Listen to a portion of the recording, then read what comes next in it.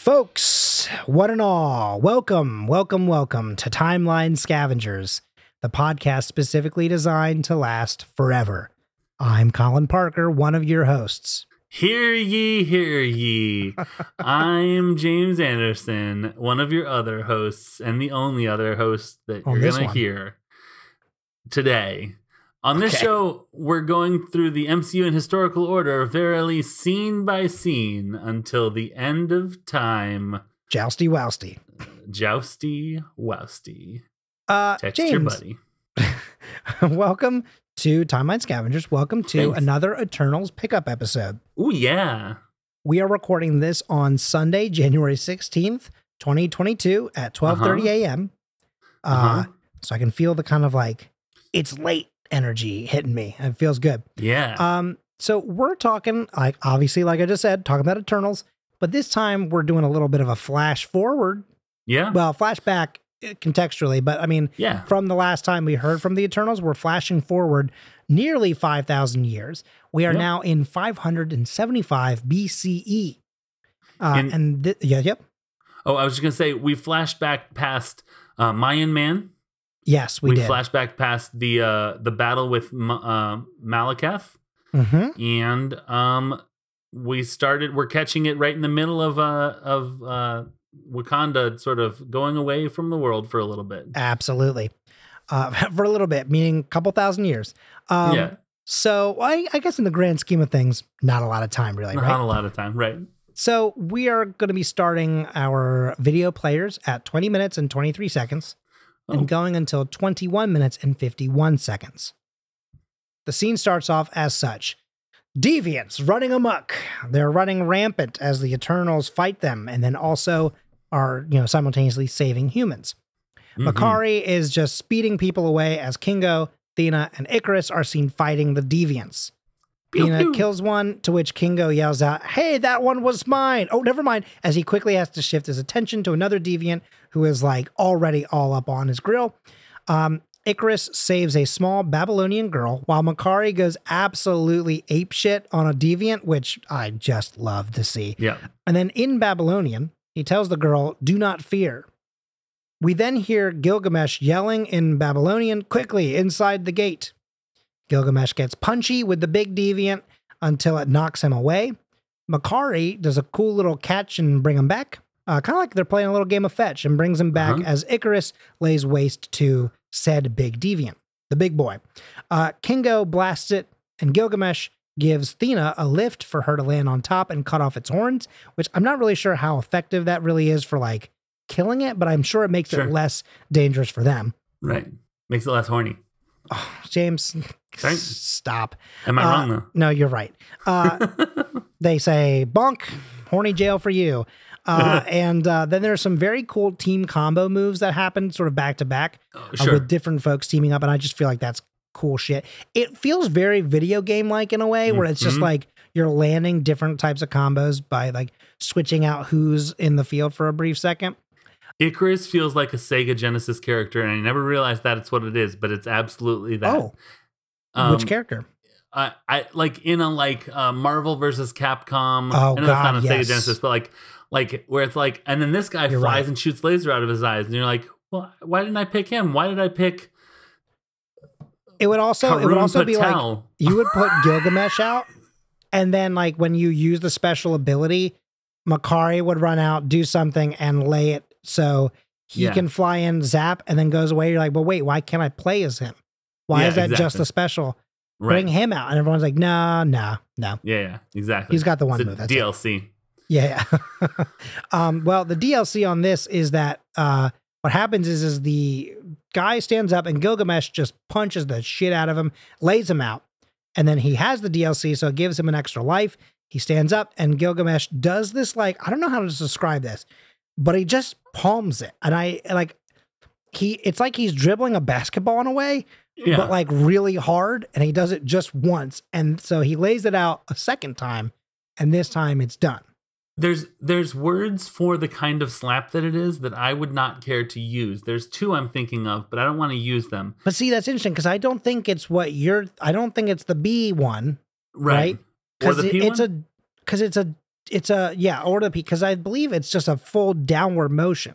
Yeah. I don't think it's like backhand. I think it's like no, he definitely he's swatting a fly. He swats it. I thought he goes like boom down. I thought it was like straight down. I might have to rewatch that scene again. Yeah.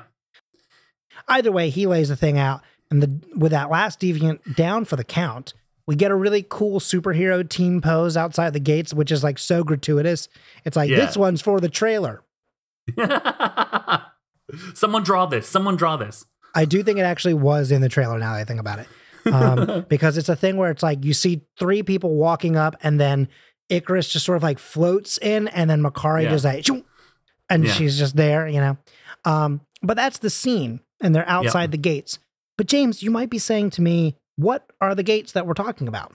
Yeah, what are we talking about? Well, the gates of hell? No, we're talking about the Ishtar Gate.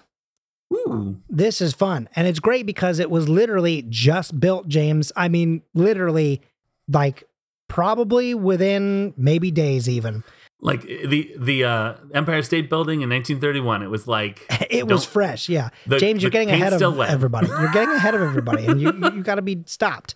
This is dangerous, where you have the future past knowledge. Time is weird. Time is weird. So the Ishtar Gate was constructed by the Babylonian King Nebuchadnezzar II circa 575 BCE. James, when I said it was fresh... Months ago. Which is also probably so conflicting. Not conflicting, but like they're like, we just completed it. And then immediately Gilgamesh puts a deviant through the brickwork, and they're like, we just put that wall up. Come on, dude. Do we get a warranty on this? We did. Okay, good. You know, someone was finished, like they had just finished packing up all like the mortar and bricks, turned around, saw that, and they're like, unpack it. It was the 8th gate of the city of Babylon, which is present day, is Iraq, and was the main entrance into the city. The Ishtar Gate was part of Nebuchadnezzar's plan to beautify his empire's capital. And during the first half of the 6th century BCE, he also restored the temple of, I believe it's Marduk, maybe? Marduk, I think, yeah. And built the renowned wonder, the Hanging Gardens, as part of this plan. Oh, yeah, Hanging Gardens of Babylon. Yeah, one of the 7 wonders of the world. Yeah, they're fantastic. They look great. And the magnificence of the Ishtar Gate was also so well known that it made the initial list of the 7 wonders of the ancient world.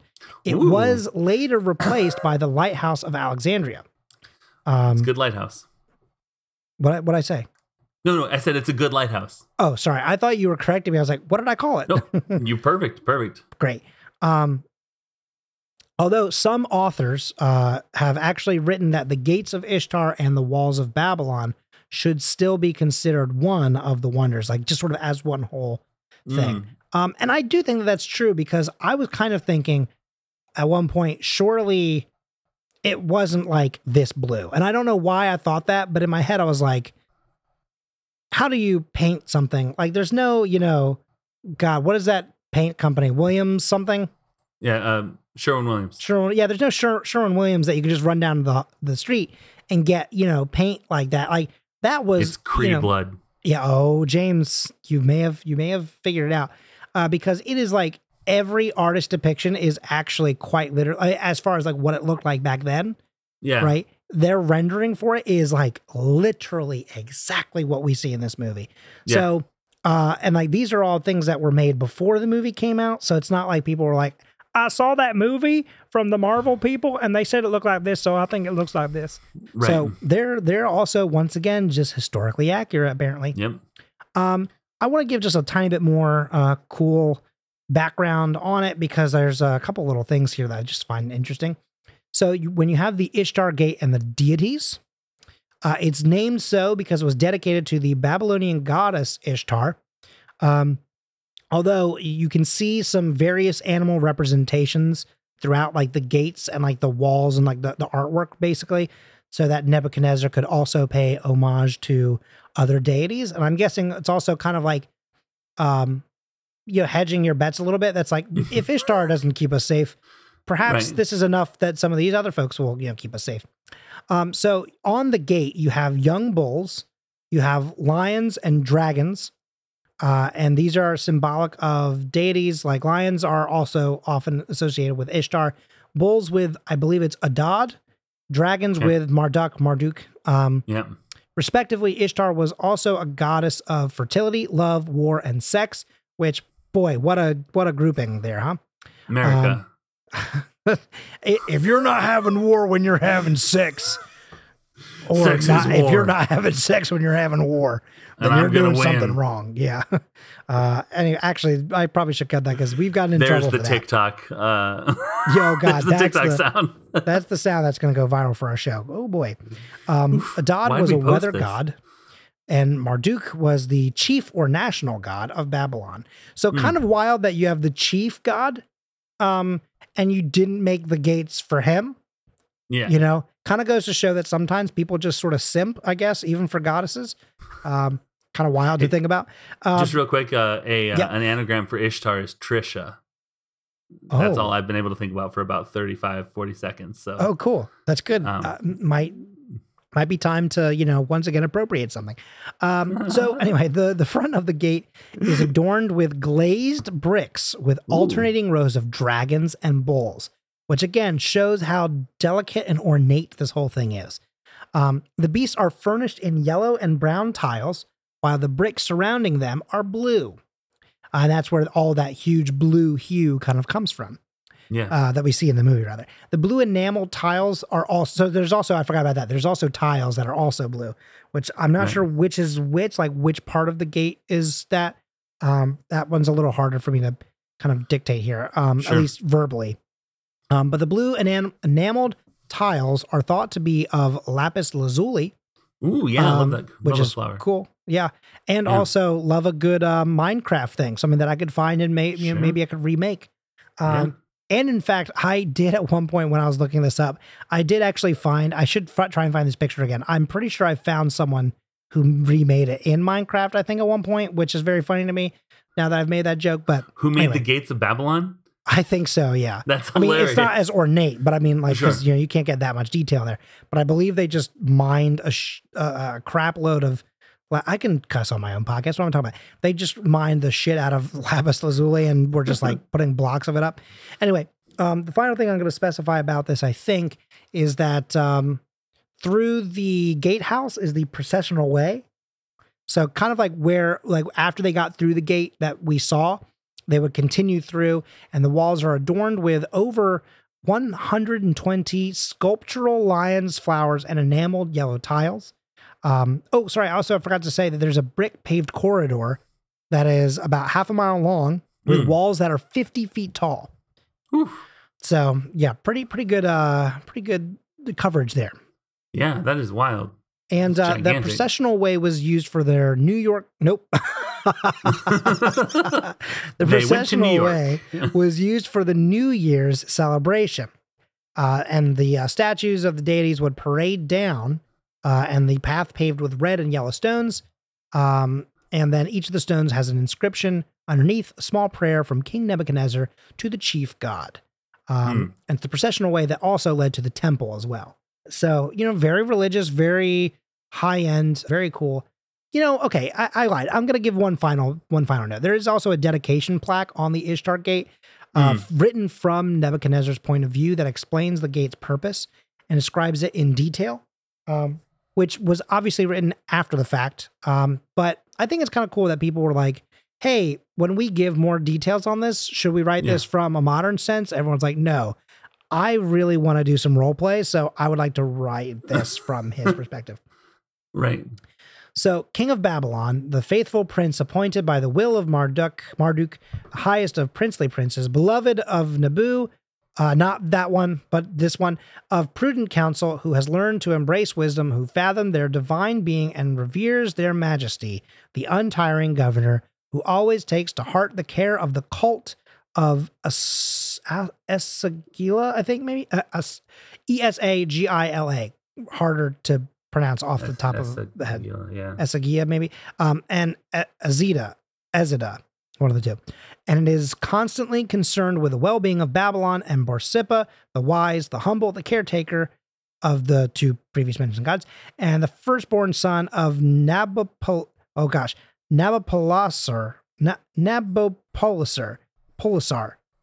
Nabopolassar. Wow, that was hard. The king of Babylon. Take that, Daenerys Targaryen. You think your name's long? I want to point out that was all one sentence. Yeah. That's all. That was even just that was that guy. This is this guy. This is his accolades. Yeah. I'm John. Etc. Yeah. So both gate entrances of Imgur Elil and Nemeti Elil, following the filling of the street from Babylon, had become increasingly lower. Therefore, I pulled down these gates and laid their foundations at the water table with asphalt, bricks, and made them of bricks with blue stone on which wonderful bulls and dragons were depicted. I covered their roofs by laying majestic cedars lengthwise over them. I hung doors of cedar adorned with bronze at all the gate openings.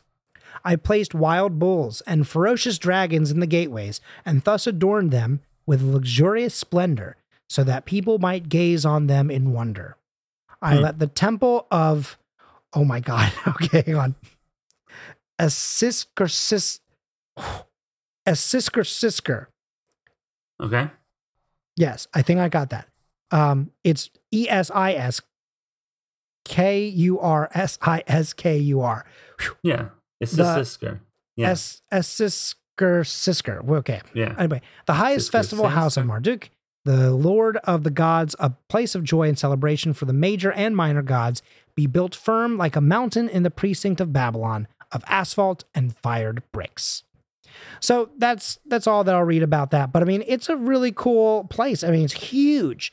Babylon was giant. I mean, we see it for a brief moment in this scene, and we'll see more of Babylon later. But Babylon, she big. Yep. She a big city. Absolutely. New York, eat your heart out. So, you know. Absolutely. I don't know why I'm instigating New York. New York's not even around yet. Old York isn't even around. Yeah, so true. I mean, obviously it is in our time, James, but not in their. Right. Anyway, time is weird. So, the future and the past. Yeah. That was all that I have, though, for this episode. Can I give two addenda that I found in my research for my episodes? Absolutely. My goodness. In the trivia for the show, I looked to see if there was anything that I missed, and it says, at Babylon, Gilgamesh fights a deviant in the form of a bull, and Gilgamesh's myth has him fight the bull of heaven. So that is a reference to... I had forgotten to write that down, but you know what? I actually read that same thing. Yeah. So I love that. It's like a... Yes, I was like, why is this a bull? And it's like, because it's Gilgamesh. Because I think it's very much like, you know how like they were talking about like, well, again, this is getting ahead of ourselves, but when someone calls Athena on accident Athena, and she's like, not doing that mistake again. Right. Yeah. So I love that like they're clearly showing that like that's where all these myths come from, is actually just them. So love that. And then if we can return to our old friend, Dr. Martin Worthington. Did you write to him again?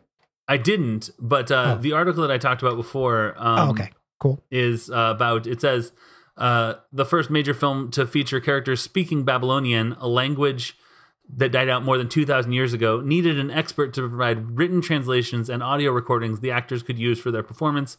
Enter Trinity College Dublin's Dr. Martin Worthington, an Assyriologist and author of the book Teach Yourself Complete Babylonian.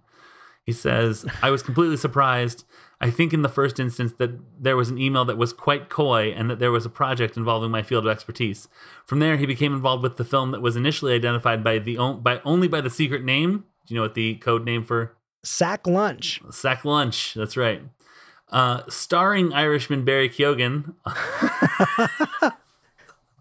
alongside Angelina Jolie, Gemma Chan, and Salma Hayek. But he says, I'd done a bit of work in this area in terms of translation. He said, one project I did did the translation for and forgot all about it. It was only when the film came out, I saw it was the latest Godzilla film. I actually saw it on a plane and saw my name in the credit at the end. So that's wild. He also is credited for like music supervisor because there's a Babylonian song in Godzilla, like the 2018 one or the one that has like half of the MCU in. Yeah, that one. Yeah. So yeah, that's funny. That is our guy, Dr. Martin Worthington. Awesome. Friend of the podcast.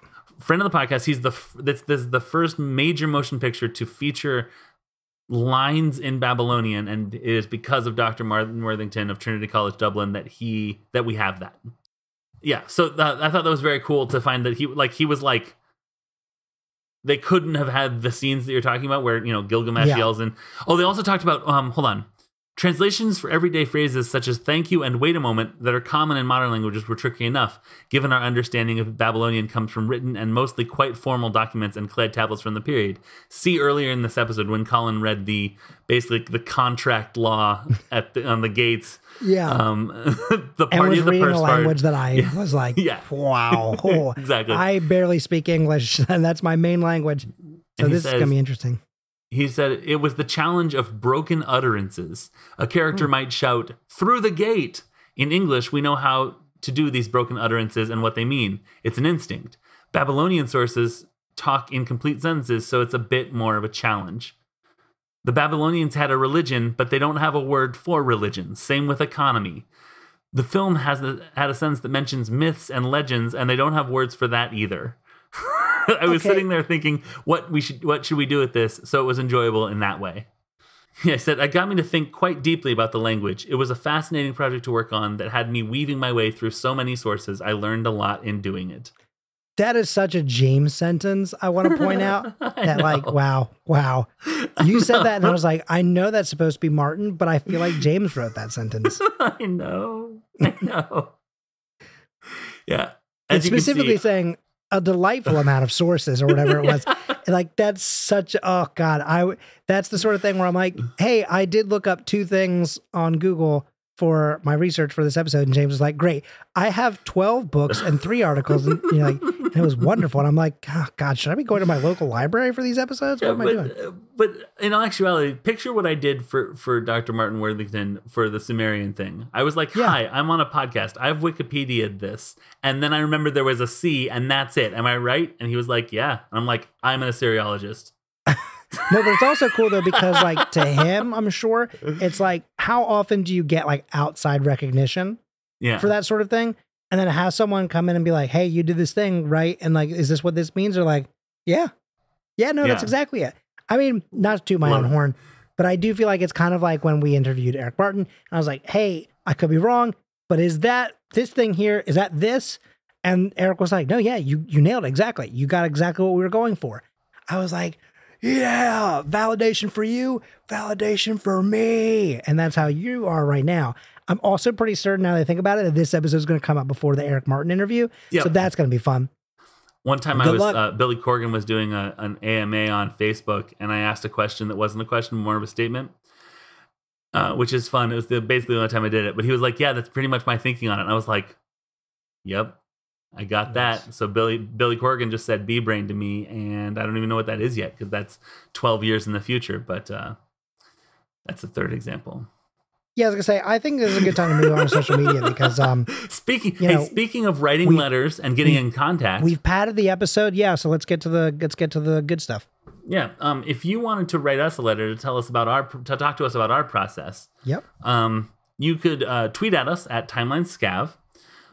You could also tweet our network, the Scavengers Network, at ScavengersNet. If you're kind of feeling nervous and you want to kind of go through a middleman, the network is a good place to go for that. Or you can tweet us directly. I am at Unabashed James. And Colin, where are you? I am at Colin M. Parker. Oof, the boldness with which you say that, the pure virility. If you want, speaking of pure virility, we have the composer of the intro and outro music is named Nick Bramald, and you can find him on Twitter as well. He is at NBRAMALD, and you can also find him on his website, nickbramaldcomposer.co.uk. So that is going to, I think, do it for this show. I'm very excited to talk to you.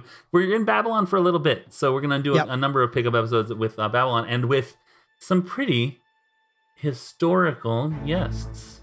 Oh. Did he tease something? I think he did.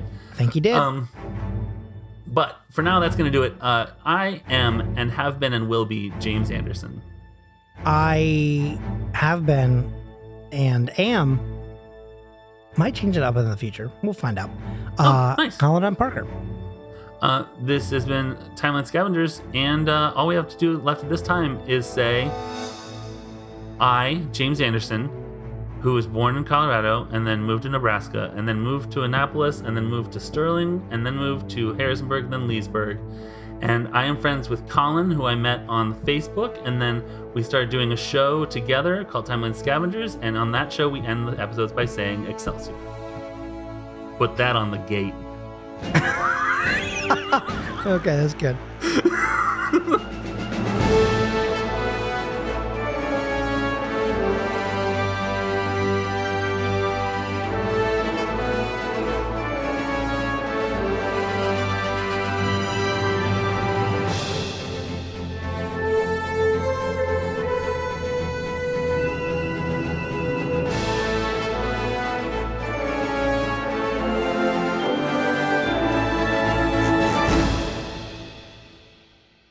The Scavengers Network. Creator-driven. Community-focused. Treasured content.